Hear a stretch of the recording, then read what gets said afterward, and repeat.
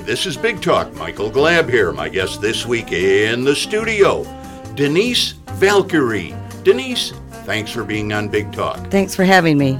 Now, Denise is a candidate for the Bloomington City Council, the District 1 seat. Now, that's the seat has been held for quite a while by Chris Sturbaum. There's also another challenger, Kate Rosenbarger. Now, this is in the Democratic primary, and Denise, the primary is days away. It is. You got a lot of work to do before then? I do. I have to talk to a lot of people before then, and actually listen to a lot of people before then. And that's the most important thing. It's more listening than talking, isn't it? It really is. It really is. What have you learned?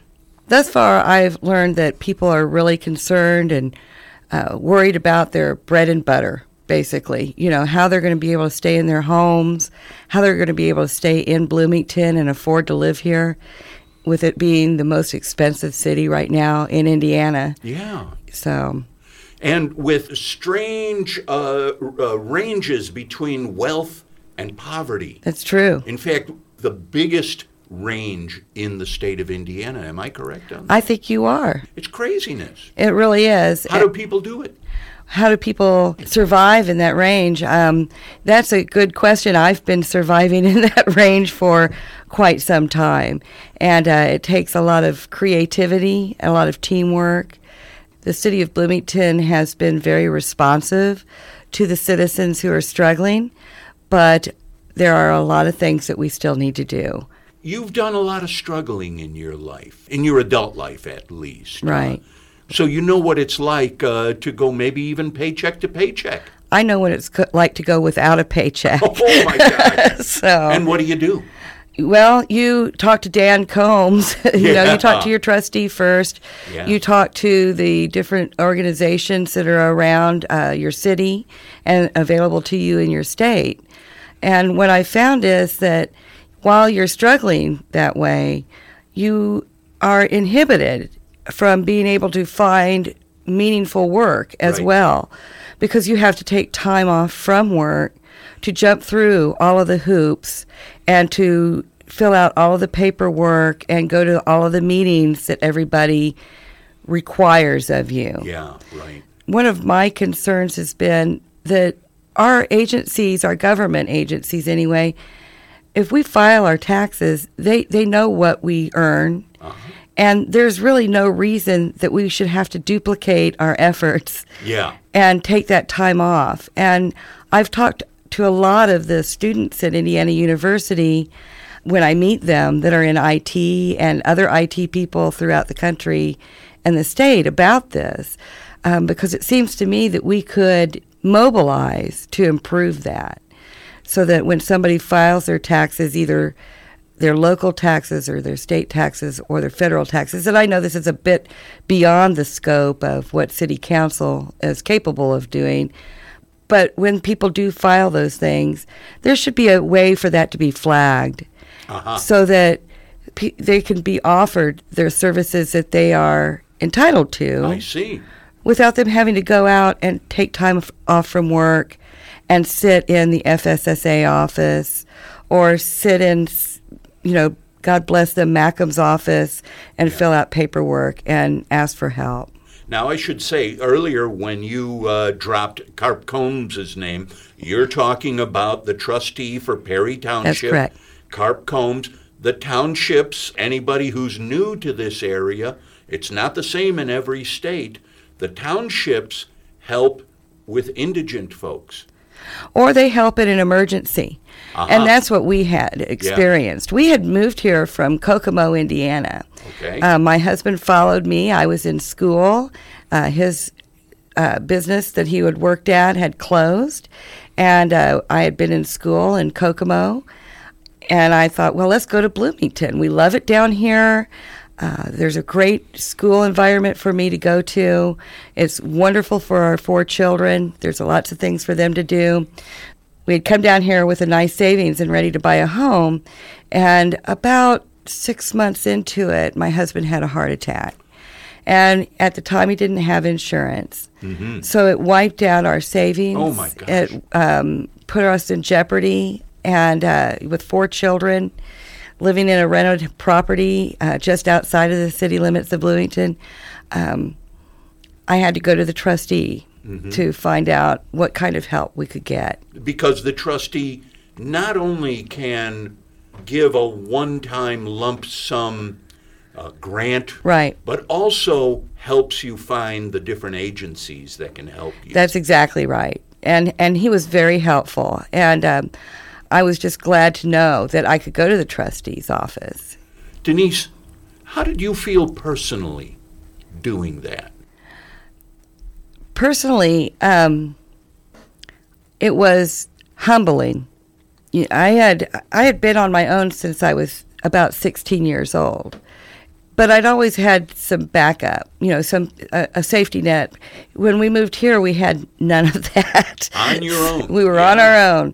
We have friends in Indianapolis and Kokomo and family, and they did help us as well. But to be able to move through that experience was very humbling. Mm-hmm. And then we had it happen 2 more times. Oh, my. So we'd get back up on our feet, and there was another health emergency, and that would wipe us back out again. And it can happen to anybody. It can happen to anyone. There's no warning. That's exactly right. Yeah. I mean, we're human beings. Things happen. My children had great schools to go to, and they made wonderful friendships here in Bloomington. And so did we, and I was lucky to have some background in radio and television. I was a DJ myself up in Kokomo for a short while. Yeah. I did that, and then I was at WFYI as an intern. I was a pregnant intern. Up in Indianapolis? In Indianapolis. I got to work with J. Robert Cook, who had done a lot of documentary work, and Frank Connerman, and Lloyd Wright is going to be inducted into the Silver Circle for the regional Emmys. Uh-huh. So, and it's a small world when you're a fifth-generation Hoosier. Yeah. He grew up right behind where my mother grew up in Beech Grove, Indiana. So I had some experience and was able to get a job here at WTIU, WFIU, mostly with WTIU on the production crew. Uh-huh. And I did just about everything there except run the place is what I'll tell people. I assistant directed. I was a technical director. I was a floor manager. I was able to work with Suzanne Schwebs most recently on a documentary called Along the Wabash. Was nominated for an Emmy and won a Telly for that. And I've worked with the Monroe County Civic Theater here in Bloomington as well. So I've never just not been busy, even while we were going through the hardships that we were. Yeah. I felt that being busy working and going through school was going to help my children build a foundation that they could see they could achieve their dreams as long as they worked hard at it. About how old are they now? My oldest is 34. Huh. My next is 30. The next is 25, and the youngest is 19. And I have 2 grandchildren. As you talk about your jobs, you have had several different jobs, like many people in the United States nowadays. Let me find this quote. Someone has said of you, she has consistently worked 2 or 3 jobs at a time and raised 4 children, all while going to school and balancing a healthy marriage. That's a lot of people. We don't realize that people have so much on their plate. It's true. And that wasn't necessarily the case for my grandparents. Yeah. Or my parents. Right. They worked so that they wouldn't have to work 2 or 3 jobs. Right. Things have changed so much in the way we live and the cost of living. That it makes it nearly impossible. And I think that's because the minimum wage hasn't kept up with the rate of inflation. We're going to be talking about issues on Monday's Daily Local News program, Issues with Denise Valkyrie. One of your issues is that you would like to support businesses that pay a living wage. That's right. Imagine that. Can you imagine that? That people say, come on and work for me, but I really can't pay you much at all. Not enough for you to survive. And that's for the small business owners, and that's for the large businesses as well, or even the chains. You know, they've got a little bit more wiggle room, and Liz Watson worked to make sure that they used that wiggle room.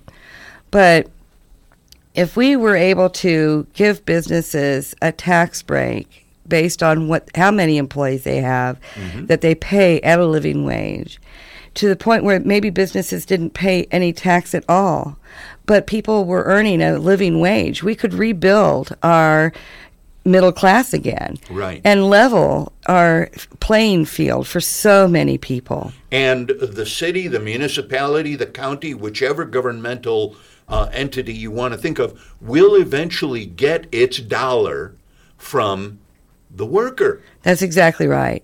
And that's how we built our middle class in the first place. You know, it was paying a living wage. And I don't want to bring up the names of some of the businessmen that did that, because they did other things that weren't so wonderful. Yeah. But they did realize that if they paid their workers a living wage, they could afford to even buy the products that they were producing. Right. They could live in their own home and invest in their own communities. And they did. We're so busy right now that many of our at clubs and our activities that make us make people a community, people don't have time to be a part of. They don't have time to go to the Elks or to the Girl Scout meetings of their children or to their PTA and PTO meetings because they're working so much. Yes. If we leveled that playing field, I think that we would see a stronger and healthier community, like we're trying to build here in Bloomington. Now, speaking of working a lot, as you've said, you've worked for WFYI, radio and TV up in Indianapolis. You work now for WFIU and WTIU as an administrative support coordinator. And Indiana University Radio Television Services. And that entails what? That entails providing services for the university. So that the radio television services provide support for the big screens at the assembly hall and in the football stadium, and also recording special events, providing services for professors that want to stream out their information. Well, in addition to those things, in your past, you have a past, young lady. I do. You've been a court advocate for abused children in the Indianapolis juvenile court system? Yes, that was my first real job after working at the mall. Yeah, right. And I was a young mother. I was concerned about some of the things that I had been learning about with children who were abused. And I thought I didn't have a great childhood. After I went to work there, I knew that I did have a lovely childhood. A matter of degree. It's a matter of degree, and that was called the Guardian Ad Litem in Marion County. And it was started by Judge James Payne as an experiment. They had started it in California because children didn't have rights in the courts, and they didn't have anybody really to speak for them. So he felt like they needed that, and they set up this organization. It was about 2 or 3 years old when I went to work there. I would go and interview foster families, parents, the children, and find out what they wanted. And most of the time they wanted to be reunited with their families. But some of these children suffered horribly in their little lives, and our goal was to try to stop the circle of abuse that they had experienced. Right. How long did you do that? I was there for about 2.5 years. I volunteered for a year and worked there for about 2.5 years. Is there a sense that you got at any time that it burned you out? Yes, it did. It was a hard job, and caseworkers, I know, at that time, and I think currently still have a burnout rate of about 2 years. Wow. Because the caseload is so heavy. Yeah. And it's nice that they're getting more money and more training, and I hope that helps our communities. I think remediation and harm reduction are very important key components of making a better community. And I can go into that just a little bit with the work that we've been doing here in the county and in the city with our opioid crisis. I found recently that our responses for opioid crises have been decreased by 10%. And that's because of the remediation and the harm reduction practices that we're putting in place.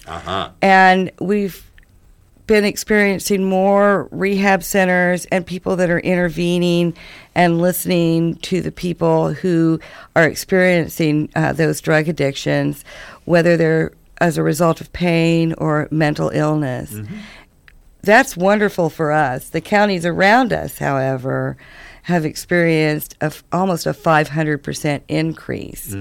Because they don't have that foundation. They don't have that foundation. The education component for them isn't there. I've heard some state level representatives say things like needle exchange program does nothing more than prevent the spread of disease, so it's not worth having. Wow. It was shocking. Yeah. I mean, isn't that enough? Right? Doesn't that decrease one of the stressors? That's what we want. Right. Well, it's hard to understand what a lot of people think and do. The primary election, the last day to vote, is Tuesday, May 7th. It is. It's coming up. Hey, by the way, I just wanted to go into more of your work because you've done a lot. You were an accountant at a bank. I was a trust secretary at a bank. So I did that for a couple of years. And that was very interesting. It was taking care of a lot of widows and paying their bills, or mentally incapacitated people and paying their bills. And it was really a lovely experience, very stressful. Yeah. Because you have to balance to the penny. That helped me as well through our difficult times. Right. Yeah, because I can sit down and say, okay, this is what's really important, and this is how much has got to go to it, and this is what we can wait on. It helped you prioritize. It did. It did. Wow. You've also been an Uber driver. I currently do some Ubering as well. Still do it? I love it. Do you really? I really do. Why? I have met the most interesting people. I have met Rhodes Scholars, Washington Scholars, exchange students from all over the world. I told them I was going to start keeping a counting board up in the car so I can say who was from India and who was from Japan and who was from China and who was from England and France and Denmark, and it's just been lovely. What a way to meet people. And it's a great way to meet people. It's like 30-second TED Talks in the car. And I get to hear what they experience. I'm not shy, so we'll talk about their experiences in their country. One of the things I've talked to them a lot about is healthcare and how they receive their healthcare in their countries. How are they dealing with immigration in their societies and their neighborhoods, and how they feel about it? And most of the people I have met have been absolutely lovely, welcoming and friendly. Yes. Yeah. Well, on top of all that, Denise, you've been working towards a bachelor's degree. That's right. For 20 years. 20 years. Well, I'll tell you this, that proves you've got stick-to-itiveness. Right. Maybe not get her doneness. I don't know. We'll find out. We'll find out. I graduated December. You are going to graduate in December of 2019. That's right. In what? I'll have a liberal arts degree. Initially, I'd gone to school for a communications degree. Yeah. And then I changed to telecommunications when I met a professor from Hong Kong. And she talked me into looking at telecommunications and film. She liked my presentation style. She encouraged me to get my internship at WFYI. Yeah. And it really, I just love doing that kind of work. But after all these years, things have changed so much. Yeah. And my last class I needed to take was a French class. I hadn't spoken French in 8 years. So I changed to liberal arts, which was lovely because this semester I studied Trumpism, nationalism, and populism. And it was just eye-opening about how populism works in the political realm and throughout the world. And I think we're at a time right now that's a cyclical time, and we're going to recover from the feeling of polarization that we have right now. You have that optimism. I do have that optimism. A lot of us don't. A lot don't, and I think that's because a lot of us live in the moment. Yeah. And but when you look at history, you can see where we've come apart as human beings, and then we've come back together. And it's a natural cycle that ends up improving lives, actually. So every time that has happened, there's been improvements in society. We really enjoy a quality of life, while we're complaining sometimes, that our ancestors didn't. My great-grandmother was a little orphan Annie. Her father passed away. Her mother was left with 4 children. Her mother remarried. He didn't want to take the 4 children with them when they moved to Michigan. So she was left with another family and worked for that family until she married. Huh. So that was how they didn't have the social programs that we do today. And that's kind of how it went then. So, like I said, a lot of kicking and screaming to get there, but it happened. We have to kick and scream to get there. Yeah. We really do, and we need to listen to other people when they're saying this isn't right. Well, now, speaking of Trumpism, from what I can find out, it looks like that 2016 election really sort of kicked you into high gear in terms of being interested in politics. It did. I had met my husband, and his mother was involved in politics in Marion County in the state. Uh-huh. She was the first woman to be paid by the Democrat Party in the state of Indiana. And she really kind of threw me in. It's like, well, here you are. You've married my son. You're going to start working at the polling places. You're part of it. You're part of it, whether you want to or not. And I enjoyed it. I got to meet a lot of really interesting people who have the best interests of the state at heart and the people that live in the state.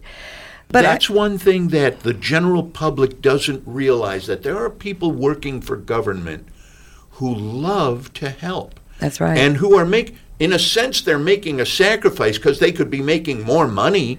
Oh, that's absolutely right. That's absolutely right. And when you say that, city councils, I looked it up because I'd have to give up Ubering if I win. Right. And are you going to lose money? No, I'll make about $1,000 more, and that's it. But it's $16,000 a year is what they pay. It's a half-time, It's a part-time job. Part-time position. But I listen to what they do in the late nights that they spend, and it's not a part-time job. No. It's a very, very taxing job that requires people that are really dedicated to doing a lot of research and study and listening and to grow a little bit of a thick skin. Now, a lot of us, we say, well, I know all about the issue. I read about it in the Herald Times. Right. But the truth is, you've got to dig and dig and dig and ask questions and talk to experts and so forth. Talk to a lot of experts and do a lot of research. And I think that my work as a documentarian can help with that. And the 20 years that I've been in school doing research as well. So. Uh-huh. Now, Rob Deppert, he encouraged you to get into politics. He did a little bit. He said, well, did I really encourage you? And I said, well, you kept asking me over and over if I was going to run, and so I did. And he's been very supportive, and he and I have sat down several times and talked about policy and health care. That's one of his major concerns, and mine too, is the access to health care for people. And as I say, we'll get into that when we talk about the issues on Monday's daily local news program, Big Talk Extra.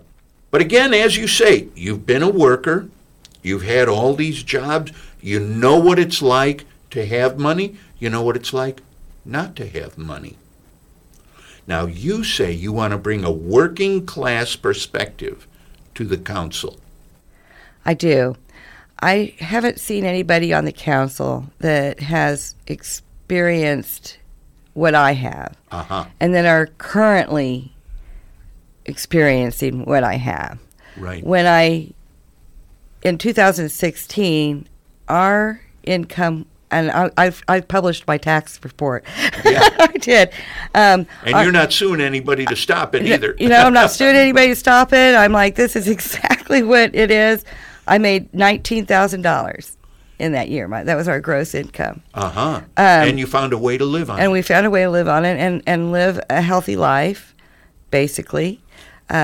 We were without insurance for many years. Yikes. And yikes. Right before I got insurance and was hired full-time at IU, I had worked myself into the ground, basically, after 2016. I helped organize that march in D.C. You helped organize an Indiana contingent to go to the 2017 Women's March on Washington. A year later, you helped organize the 2018 Indianapolis Women's March. That's right.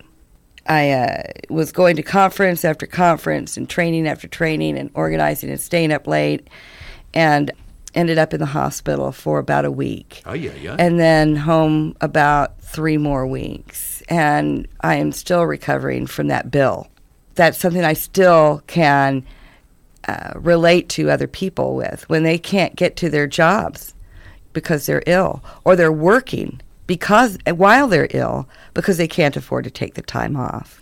Have you figured out a way to budget your time in a way that's more beneficial to you? I have. I definitely take more time for myself now. And my husband and I go to Weight Watchers on Monday nights. That's our big date. A big date. I'm not real happy with him. He's lost almost 40 pounds, and I've lost 5. Oh, my God. You better catch up. I better. No, you don't have to.